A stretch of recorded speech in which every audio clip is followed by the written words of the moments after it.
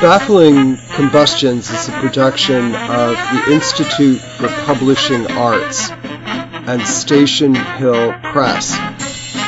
If you want to reach us, email bc@stationhill.org. Baffling Combustions is edited by the Catskill Poetic Action Network. We're live on WCAA and on the Pacifica Radio Network. We're available on most podcast venues. And that's all I got. Enjoy our show.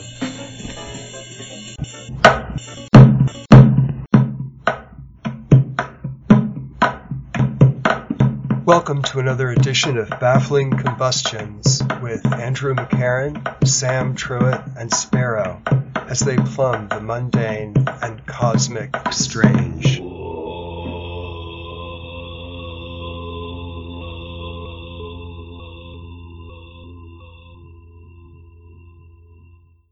Here we are again for another session of Baffling Combustions. My name is Sam Truitt. I am Sparrow. And my name is Andrew Kent McCarran. What's your middle? Kent? Yeah, it's my middle name. Kent, K-E-N-T, Kent? That's right. Aristocrat. Okay, didn't hear it. All right, Kent.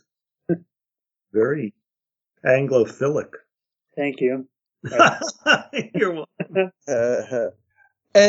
So for this session, we're going to talk about the nature of the void, V-O-I-D. So, been to anything to fill this moment? Yeah, to fill the void.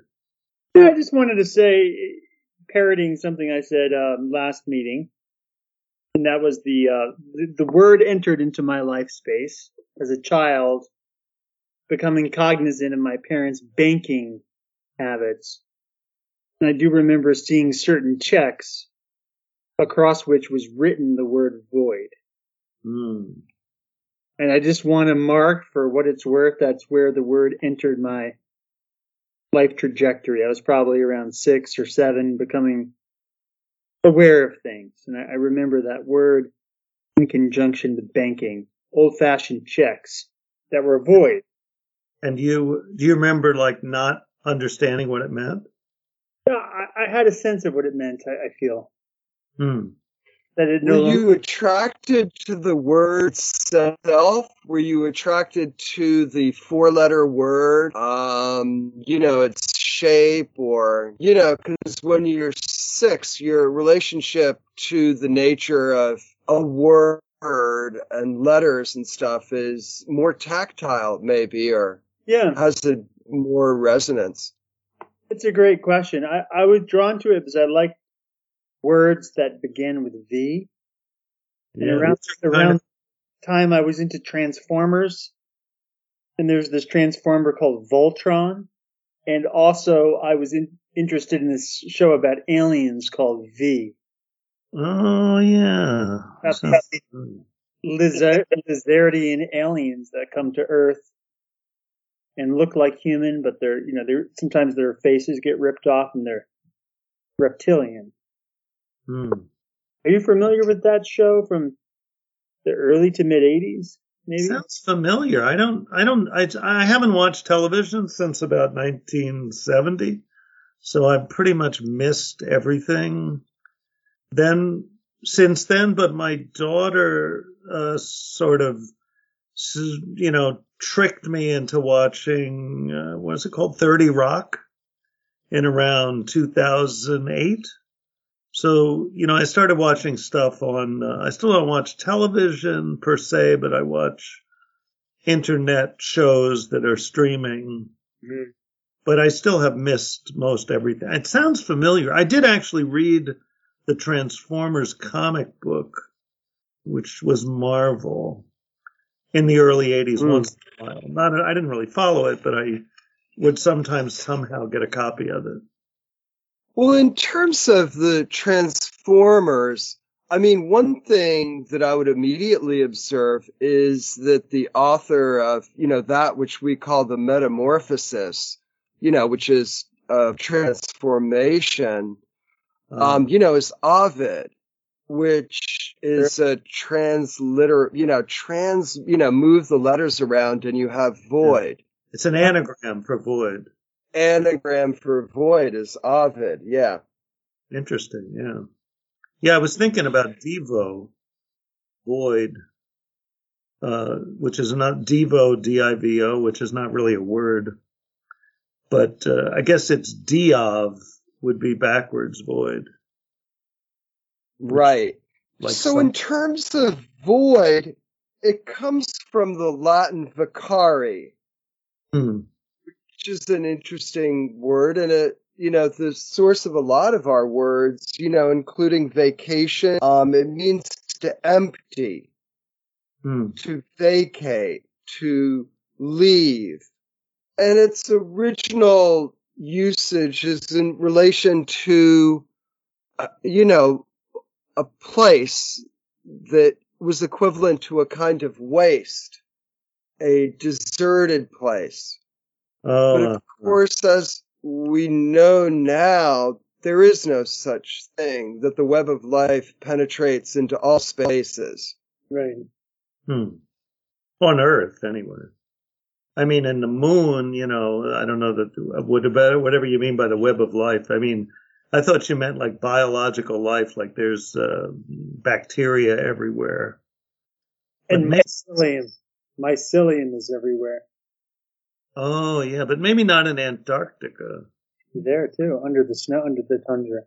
Yeah, speaking of a void, but yeah, probably frozen, waiting to reemerge. As in time it will. Antarctica at one time was warm, was tropical. I don't know really.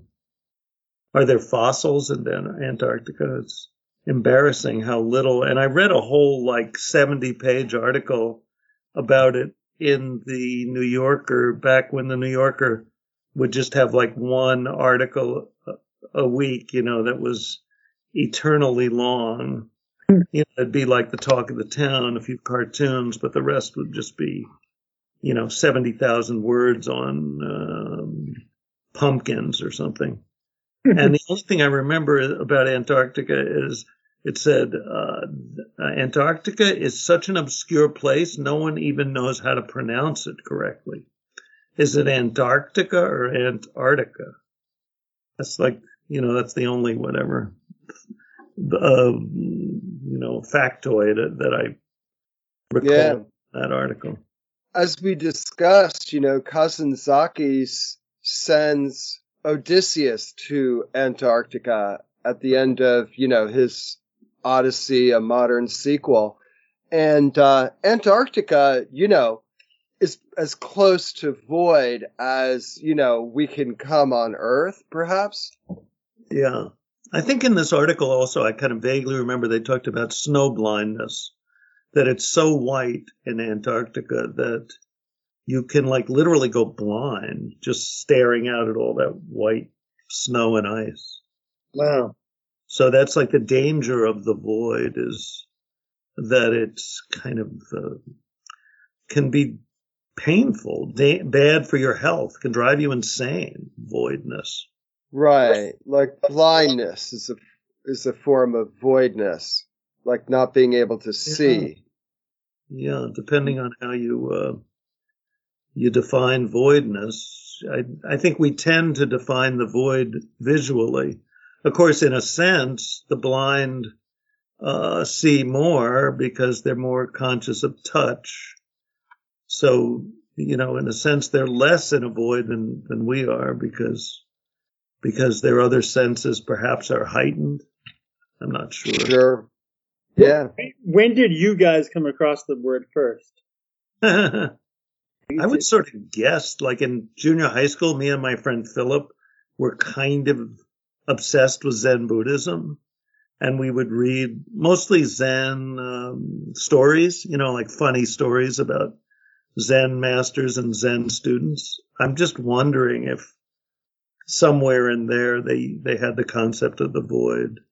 Yeah, I wish that I had as, kind of an immediate and poignant story as you, Andrew, relative to this word and, recognizing it, and having a time and specific kind of moment and interconnectedness. I mean, for me, I kind of associate it with Milton, with reading Paradise Lost. Oh yeah. Yeah, and the kind of sense of Lucifer, becoming Satan, and that sense of the fall into the abyss, the kind of big conceptual horizon that emerges out of trying to reconcile reality with Christianity and also just the mythologies of the Judeo-Christian, I guess principally Christian engine, and that sense of hell and of a void, of chaos and well, yeah, what's the relationship between void and chaos is also an interesting one. Your comment underscores the fact that it tends to have a pretty negative connotation within, I think, Judeo-Christian traditions. Mm-hmm. Whereas, if my memory serves correct, in more of a Buddhist context, maybe this is what Sparrow was getting at, his memory of Zen Buddhism, I think it has more of a potentially positive connotation. I was thinking about it in Peter Matheson's travel work, The Snow Leopard, from the late 70s. Yeah, his wife passes on, and then he goes with his friend Peter Schiller, the naturalist. I think that's the guy's name. They go to the Himalayas to try to track the elusive snow leopard. But he's really up there to learn more about Tibetan Buddhism and to work through the trauma of losing his wife. And he describes this experience of sitting on the rocks in the Himalayas as leading to this awareness of a void at the center or the source. And he writes about how, like, sitting there on these hard rocks teaches his bones something that his brain could never grasp. It's in a specific sutra. I think it's the Heart Sutra. Oh. That form is emptiness and emptiness is form. And this moment in the snow leopard is a very significant one. Although he can't maintain the implications of the vision. As soon as it returns, it all kind of dissipates and his rage resumes. You mean like while he's out there in the Himalayas, he has this kind of ecstatic feeling, but when he returns to real life, he can't maintain it. Yeah, there's just a lot of anger that surprises him when he returns, that he was hoping that would sort of be it. Yeah. Yeah, back to duality. The one thing, my sense of void closer than anything else, and as we talked about last time, that the apocryphal moment of, a thought is a void. I mean, I think of a void as possibility, on a number of different counts, but if you have a void, a gap, then there's a possibility, then there's something to add. And also possibility in that kind of moment prior to thought, where a thought can become anything, that sense of possibility also. How is a thought a void? Well, that's a good question. I mean, the only way that I can figure out to get to answering that question is a little bit roundabout and a little bit of kind of poetic etymology in the nature of oid, O-I-D, which is not, the part of the construction of the word void as we have it, but O-I-D is a Greek suffix, that means more or less like.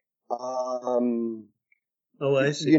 Like a. It's a simile structure. Like paranoid is like you know, be like out of your mind. Or Paranos. android, Yeah, right. like a human being. Mongoloid. Perfect. Word Yeah, you- exactly. Yeah. Yeah. And so Ovoid. that Aeodos, where we get the word eidos or form, and get the, from the Greek idn, which means to see, and that's the derivation of idea. Huh. Yeah, that's how we get to idea. So, I think a thought is a void in that a thought is an idea. It's something that is like something else, but it itself cannot touch it. Or in a certain like literal way, the way could see it as you do one thing, you do another thing. Let's say you're walking along picking cotton from your cotton field, and then you stop and think, and then you're not picking cotton while you're thinking. Like a thought kind of is a sort of blank in between actions, you could say. In that sense, it's a kind of void. If you see from a materialist perspective, a thought is a void, seems to me. It's not a thing. It's not real. Right.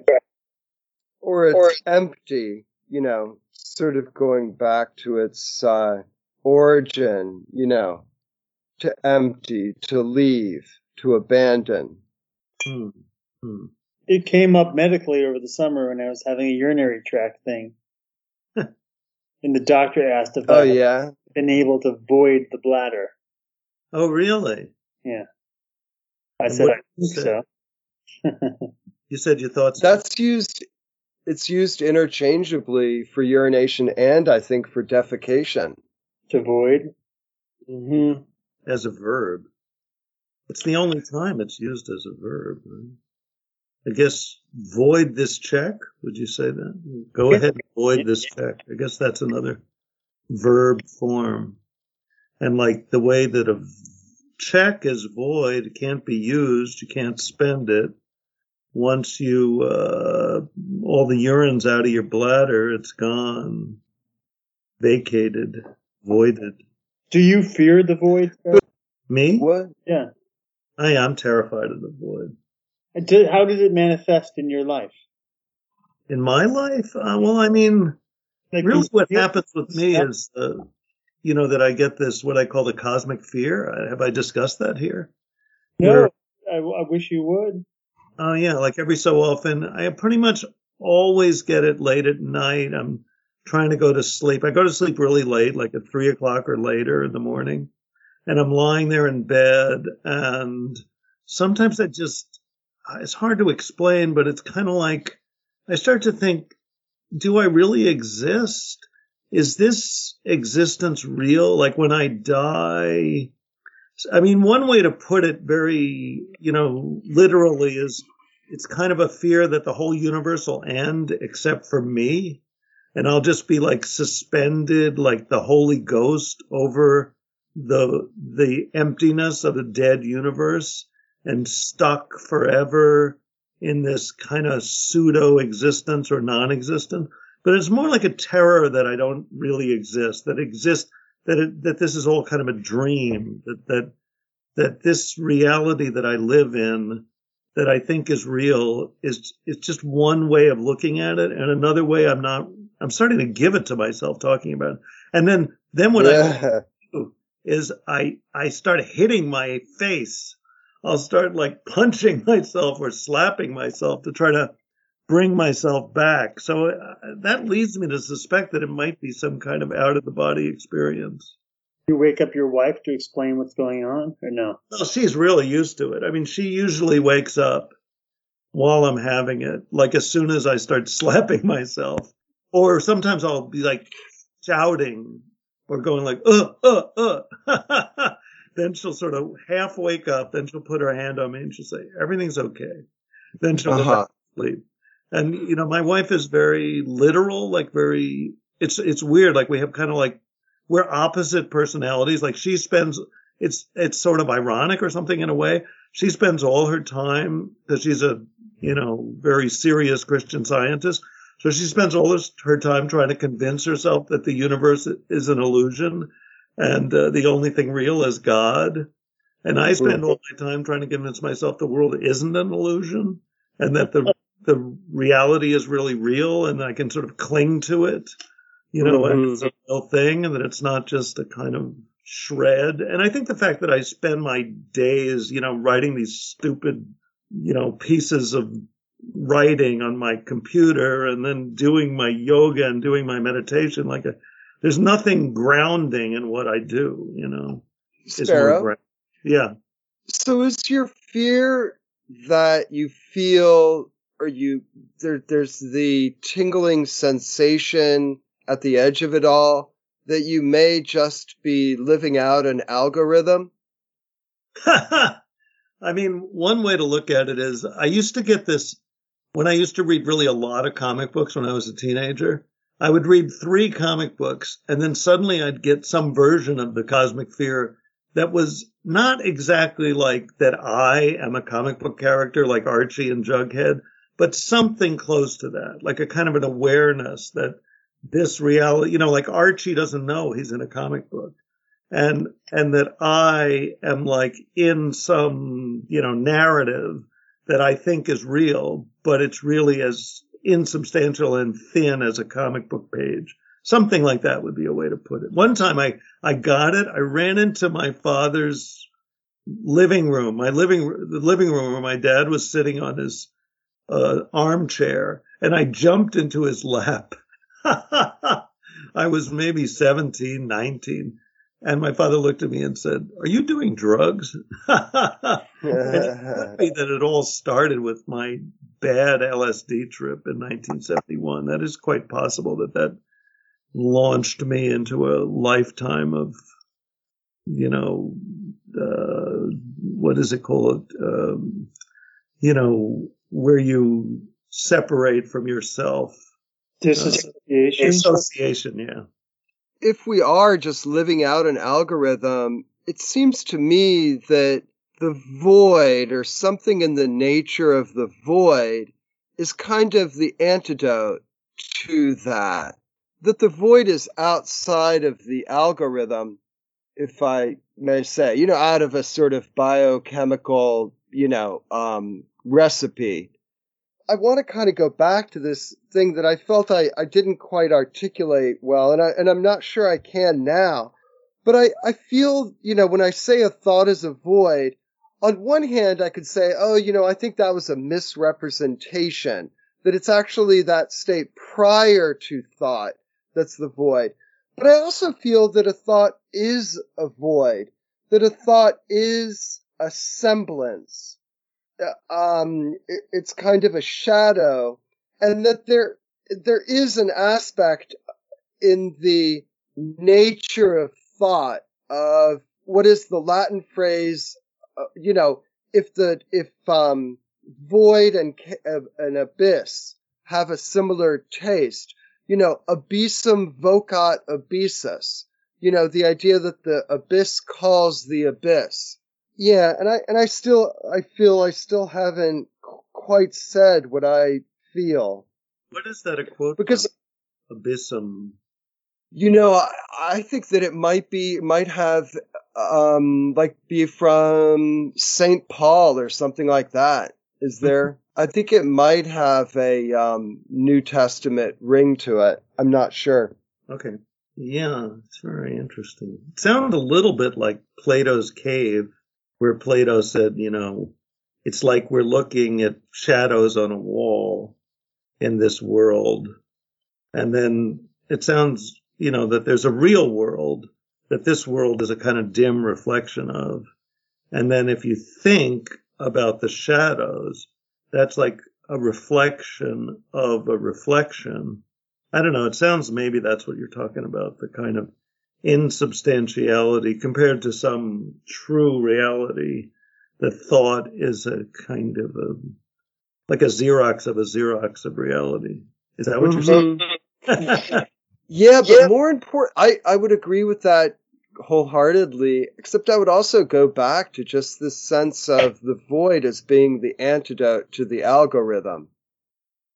That the void is kind That of, our, for you, the void. yeah, that our apprehension of the void, of emptiness, is that which is beyond the algorithm, beyond the biochemical firings and, just living out a recipe. I like that.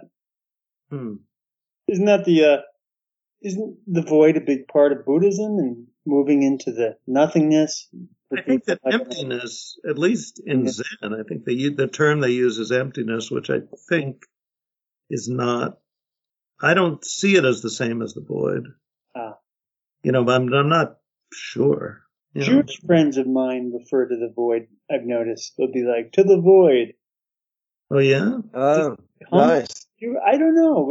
Maybe it's just random. Maybe the origin point is not Jewish American life, but I have 2 Jewish identified friends who say that frequently whenever they drink.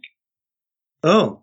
They'll raise a glass and say, to the void, or they'll say, here's the bread of affliction. I see.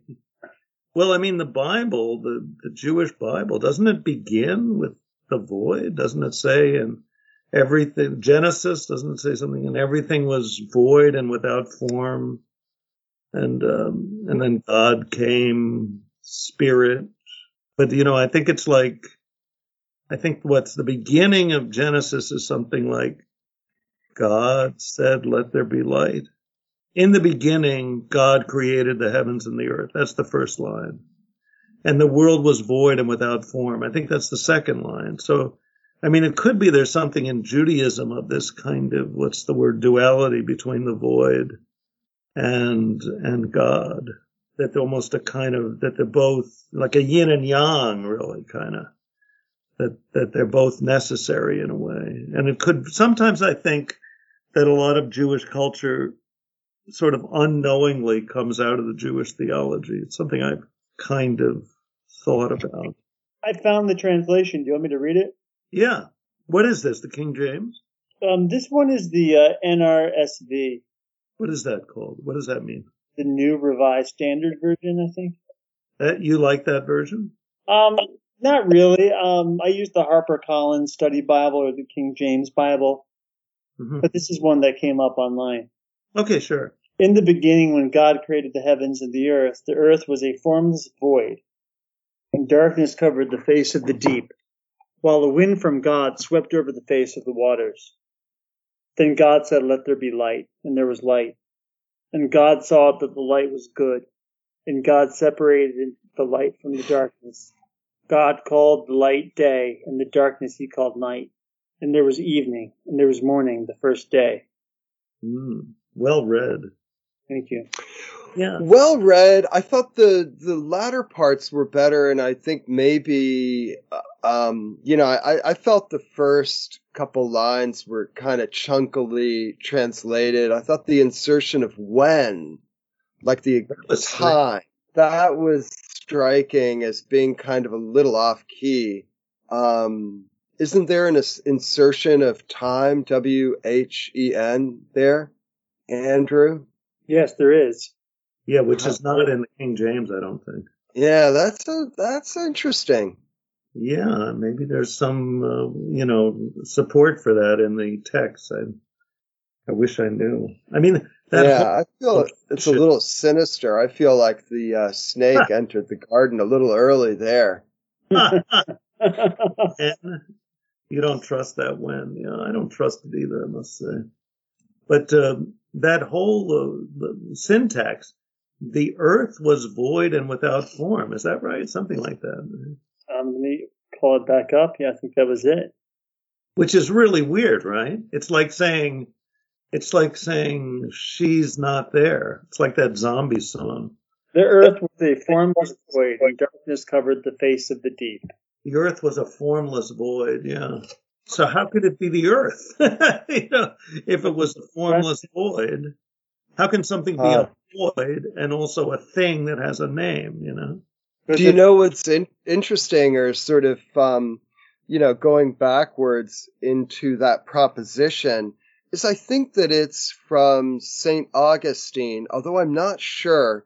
And it goes something like, if God were to withdraw,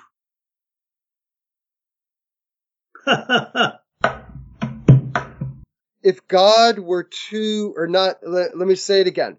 If God were to withdraw his creative force from the things that he has created, all would return to its state or nothingness. This is a quote from Augustine? I think from Augustine, but I'm not sure. And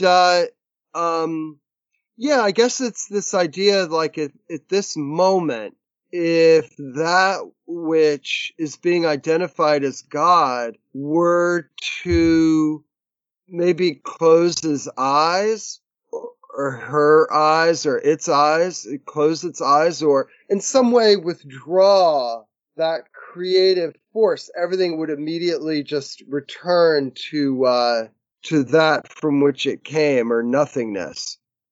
Right. That God kind of wills the universe into existence at every moment. Yeah, and also I think, isn't there the Vedic kind of myth of the Maya, that the universe is the play of the divine? I mean, I think what they say in Ananda Marga, there's kind of like there's Purusha and Prakriti, there's consciousness and energy, what you could call energy. And traditionally, Purusha, consciousness, is male, depicted as male. Prakriti, or energy, or matter, is depicted as female. And they're sort of one entity. They're kind of like, I think at one point, my guru says they're like two sides of a piece of paper. So they're inextricably combined. It's a little bit like saying Nirvana is samsara, or I think ignorance, kind of. Yeah, I think the Tibetan term is Yab Yum. Yeah, the male and female energies in coitus, in union. Yeah, and they kind of prevent, but I don't know if there is really a void. And as I understand, whatever yogic thought, there's always consciousness. There's like the supreme consciousness is always there. So what we call God is always present. But I guess what St. Augustine is saying is that the universe, the physical universe, would dissolve and there would only be God. If God, but the way you, Oh, that's interesting. It sounded like they would just descend into chaos. It sounds like that. Yeah. That like sounds like more of that patriarchal kind of cant, if you ask me. Or just, the Western religion has a kind of terror of chaos. And I think the Eastern religion kind of sees chaos as part of the Leela, the dance of the divine, Krishna's dance. Krishna dances and earthquakes go off and volcanoes erupt and wars happen, millions of people die, and that's all the sort of joyful dance of Krishna. It's not, the evil workings of the devil. Circling back to that sense of figures of the Yab Yum, or, the union of the male and female energies, is there a polite word that I can use for our Pacifica Radio for orgasm? Or can one say orgasm? Yeah, I think orgasm can be said. You can say. Okay. At any rate, the state of orgasm, does that have a taste of void to it? I mean, physiologically, since we've discussed voiding the bladder, voiding the lower intestine, there is also a sense of voiding in terms of ejaculation. Can I say this stuff on the radio? Is this weird? Yeah, I think that's all acceptable. From a tantric perspective, aren't you also voiding something of your essential energy at that moment? Isn't there? Oh, I see what you mean. Isn't there some sort of imperative at times to keep all of that inside of you, cycling around? Or not ejaculating, right? Learning how to do that. Right. I think that's the idea. You're supposed to transform it into this kind of mystic fluid that is called somadhara, I think is the word. Somadhara. Aspirant H. Yeah, Dahara. It collects at the fontanel, and sometimes you can reach up and touch the crown of your head where your fontanel resides, and you feel like a slight moisture, like a kind of milky extrusion, which is one of the manifestations of the success of that practice. Yeah. Top of your head? Yeah, there was this meditation teacher who was in New York, this guy named Alan Finger, who's the one time I was at one of his events, he was talking about how the top of his head was soft. Oh. Yeah, that's the chakra. The Sahasrara chakra is the top of the head where your like soul leaves your body at death, I think, and merges with the universe. If you're in the right condition, it's maybe when you are finishing all your incarnations, your thousands and thousands of incarnations, and through that Sahasrara chakra you emerge. Anyway, I think I've heard this. But I mean, we're circling back. Is the state of orgasm is part of the attraction of that experience, that one has a glimpse, or not even a glimpse, just a little spark of touching the void. Well, just a question. Isn't that why the Elizabethans called it dying? Oh yeah, the little death, right? Little death, or in French, right? The little death. Also, you kind of fall asleep sometimes. But I don't think I've ever really been able to conceptualize it. Why it would be referred to as dying, other than just a euphemism? Is that descriptive of the experience for people? I mean, I've never entirely known what to do with that, but I've been aware of it for half my life. Yeah. Well, necessarily, death is an experience of the void. I mean, as far as the horizon of human consciousness, normative human consciousness can measure. Yeah. No, I mean, I think if you're a believer, if you have faith, then I don't think you see it as the void. I think you see yourself as, melding into the arms of the divine. I mean, that's what I would guess. And for that matter, you could see orgasm. I went through a period when I was first masturbating. I was a very late masturbator, and I would imagine I was having sex with God. This is when I was in my 20s. I was trying to use masturbation as a spiritual practice, and to sort of use that void experience, if that's what you want to call it, Sam, as of a fulfillment. I mean, yes, of course you could see it as a void. I think any ultimate experience has a kind of void-like nature, and also anything that's very full is also kind of empty in a certain sense. I mean, I think any ultimate, in a way, success, because I'm obsessively reading about the Beatles. And, the Beatles had this sort of hyper success. And I think they experienced this sort of void, the void of sort of going off the charts, kind of literally and figuratively, just becoming so famous that in a sense you would sort of almost cease to exist, kind of. It's maybe being very rich is like that too.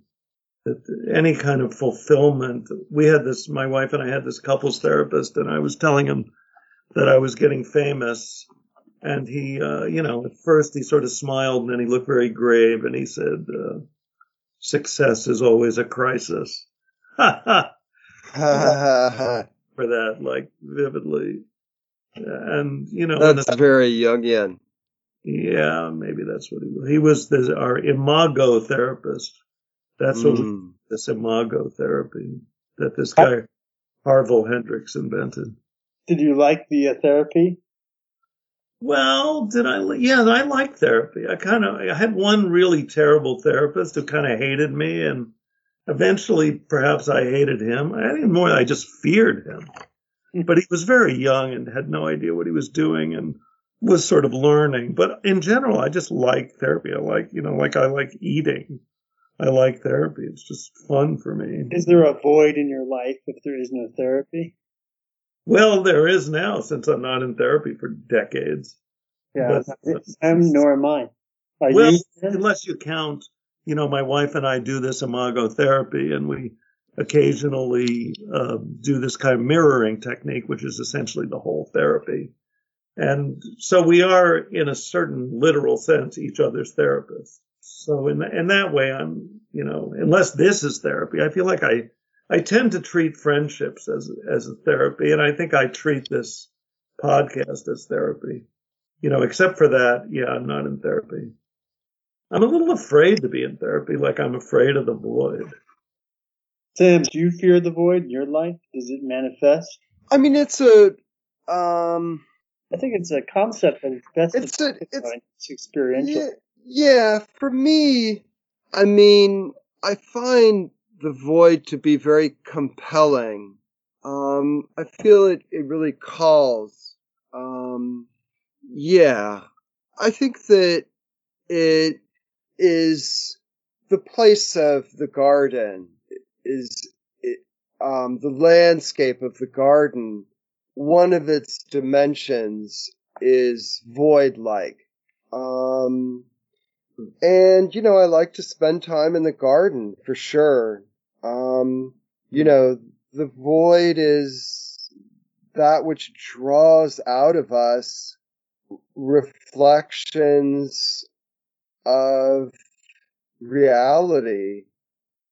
So, yeah, I feel, although as a word, it's not vocabulary that I use too much, but there is one phrase that's really kind of, that I feel a, resonance with, and I'll read you the phrase, okay? And that is the void at the heart of the image. The void at the heart of the image. Wow.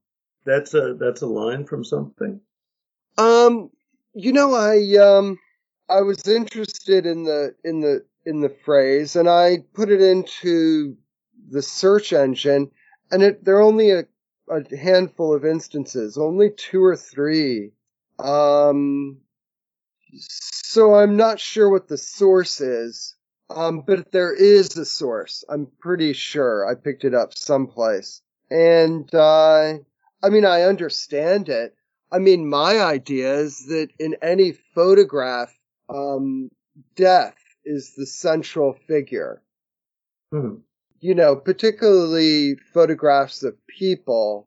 I don't mean to be spooky or, pessimistic. But time, just the nature of time that's captured in a photograph, I don't know. That's my association. I'm not sure I can articulate it rationally, perhaps.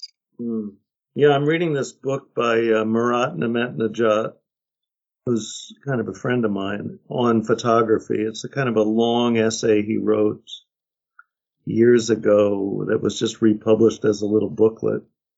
And he seems to be saying something like that too. Among other things, it's one of the things that kind of comes up when you talk about photographs. It has something to do with time. It sort of stops time in some way that a painting doesn't. Makes you aware of the kind of march of history somehow.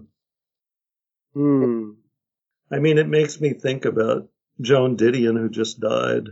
And, then somebody dies and they put their photograph in the New York Times, and you look at their photograph and they're so young, or sometimes there's two photographs, they're so young and then they're so old. And, that sort of hopefulness in the face of a young, famous person. I guess I was just looking at some tiny photograph of Joan Didion, and I was thinking, I once saw her read at the 42nd Street Library, and I went up to her afterwards and I said, I think you're the best writer in America. And she kind of looked at me startled. And then I tried to get her to write for this magazine that my meditation group puts out called Cosmic Society, that I was some kind of roving editor. I gave her a copy of Cosmic Society and invited her to write for it. This weird magazine put out in Calcutta. But I do remember the kind of startled look, maybe partly because I'm a weird looking person, hippie-ish looking person, but the startled look when I told her she was the greatest writer in America, which at that time I kind of believed. Do you think it meant a lot to her? Do you think she was threatened by it? Do you think she thought you were playing with her? Yeah, I wonder. I mean, I think she was flattered by it, but maybe also a little suspicious. You could kind of feel all the intelligence in her, I think as a writer, she's really intelligent and kind of weighing everything and then weighing the opposite of everything. She might have been sizing you up as a big suck-up, Sparrow. Yeah. I mean, it's a funny moment. You've just given a talk, library, you're a little nervous. You don't know what's going to happen. And you get the feeling she's kind of a private person, even though she was a reporter, journalist. She seemed like someone who wasn't used to being out in the world giving lectures. And here comes this person up to her. And she just didn't know what to think, I think. But I think she felt that I was here, Yeah. I think that the photograph is related to death because it freezes time. It's the end of time. In other words, that moment of time is now marked as having ended. And that's the nature of death. It's kind of a little death in a way. You shoot the person and the person stops moving in your photograph. It's like they're just sort of a corpse. They're just a body. And real people are always moving, they're breathing. Whereas people in a photograph they don't move, like a dead person doesn't move. I mean, I think there's a lot of ways, but just you look at a photograph and you're sort of aware, well, this person was once young, now they're older. Person's always older. You meet a famous person, they're always older than you expect them to be because you're used to their photographs from the past. Also, they retouch their photograph. It's complicated, but, you sort of, people put in younger photographs than they really are on the back of their books. So you meet the real person and they're like, wow, they're so old. Mick Jagger. That's how I felt when I met Al Pacino. Oh, really? Yeah. He seemed really old. Well, old, but also vital. Older than he looked in Scarface. Yes. That you saw Scarface. I did. Is that right? I don't really remember it that well. I remember my mother being really against it. Yeah, that makes sense. Particularly for you to watch. Yeah, I had seen some of it. Some cousin showed it to me. Had upset her. I remember there was some conversation about it. And you were like 12. You were young. Something like that. 13. Oh, it's too violent. It's rated X. Is it rated X? I think it was uncut because of all of coke infused violence. I'm not sure it was rated X though. That sounds wrong to me. Maybe I'm thinking about RoboCop. RoboCop was rated X? I never saw RoboCop. But I did see Scarface because my friend Marks sat me down. He thought it was a great movie and I had to see the whole thing. I thought it was kind of a great bad movie. It seemed ridiculous, sort of over the top. I guess I thought it was sort of decadent. I think I'm very old fashioned about movies. I kind of it's based on some movie from the 30s.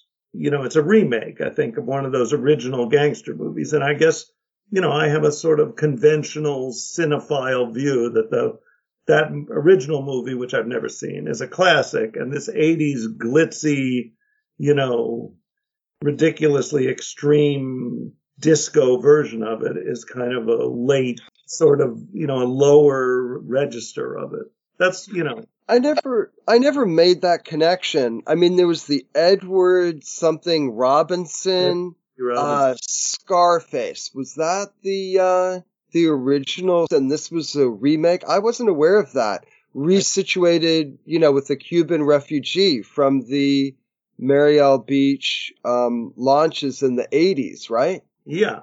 And, that's another thing. Like, you couldn't make that movie now with an Italian American with this ridiculous, Cuban accent, pretending to be Cuban and acting like a maniac, Although I was thinking of that movie when Trump, when Trump was in office and he was about to leave, he'd lost the election, and I think I wrote this on Twitter. He's going to go down like Scarface. He's going to be, with a submachine gun in the White House, saying, "You're not going to take me alive, you blankety blankers," And I was kind of right.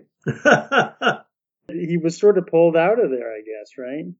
Pulled out of the White House in the middle of the night. I think he didn't welcome in the Bidens, which I think every president has done in history. I don't know, something like that. Can I mention this book of poems? Oh, yeah. It's a book called Tell Me by Kim Adonizio. Does this name sound familiar? Yeah. Can't place it, but I've heard the name, yeah. And they're poems that have the void everywhere. And they're poems about the drinking life. Huh.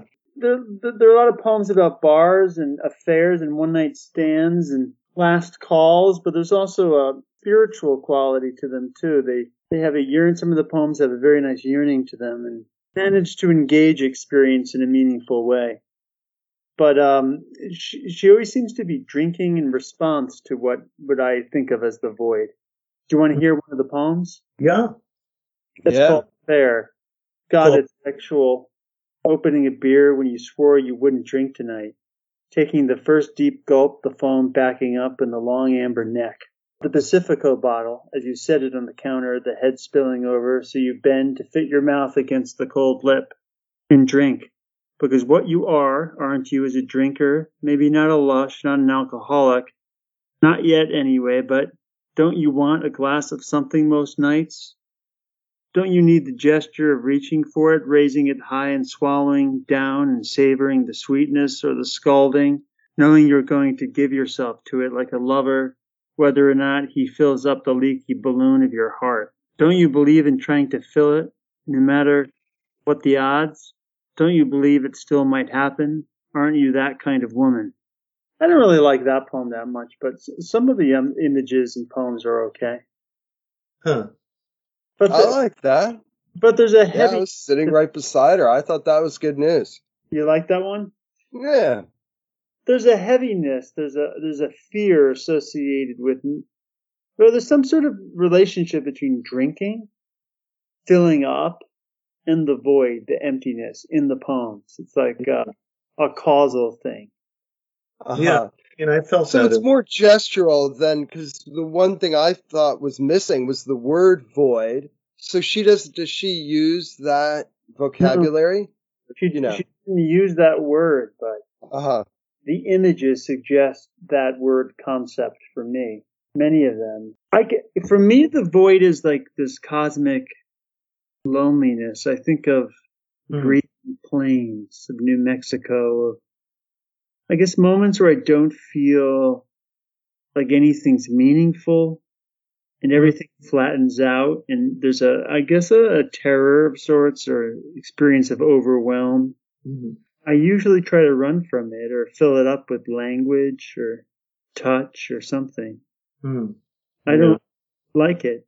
But maybe on some level you respect it. It's definitely there, yeah. How's it associated with loneliness? It's a good question. When I feel the void, I guess I usually feel when I'm on my own. It's a good question. I don't know. But I do have an association with loneliness. Yeah. Yeah, me too. When I was a kid, we used to come up here to Woodstock, places like around where I live now. And there was one time, because I grew up in Manhattan in a housing project, so I was not around silence, and didn't really experience silence. And one time I thought to myself, I was in Woodstock with my family, and we had just gotten there. For some reason, everyone was quiet, and I felt like I was, maybe 8 years old, 10 years old, and for the first time in my life, I heard absolute silence.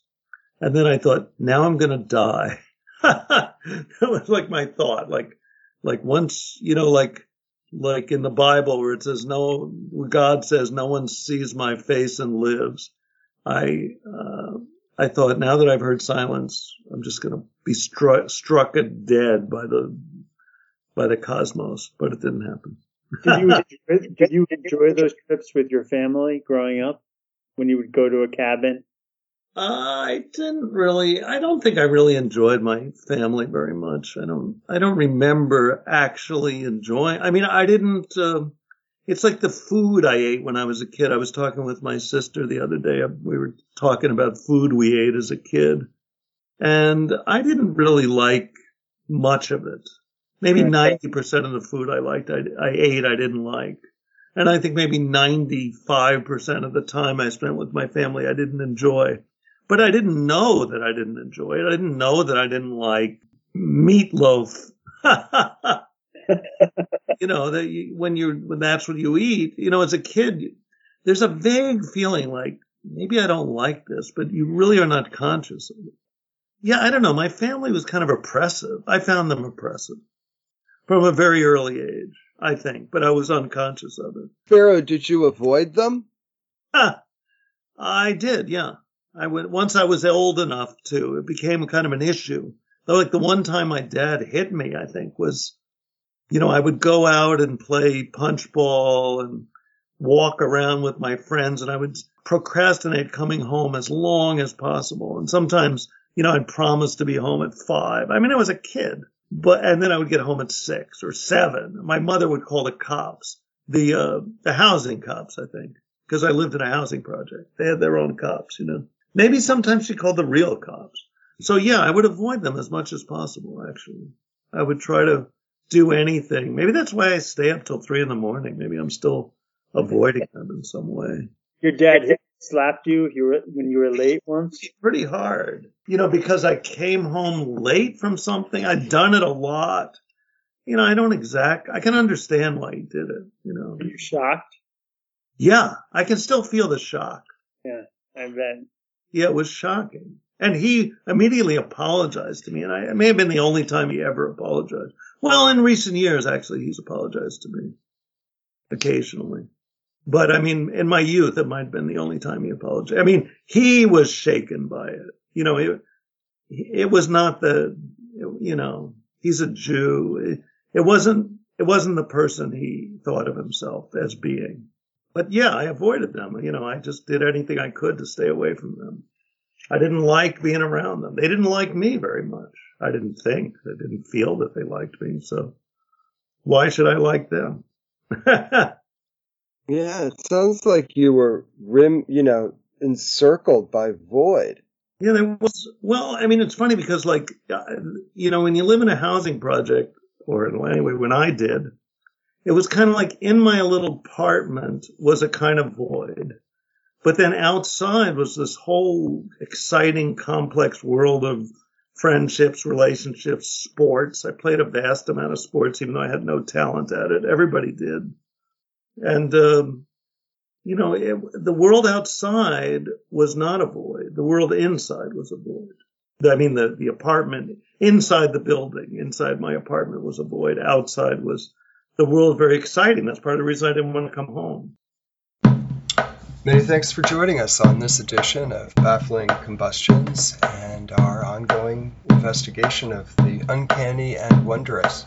And please join us next time, and remember to stay tuned and strange.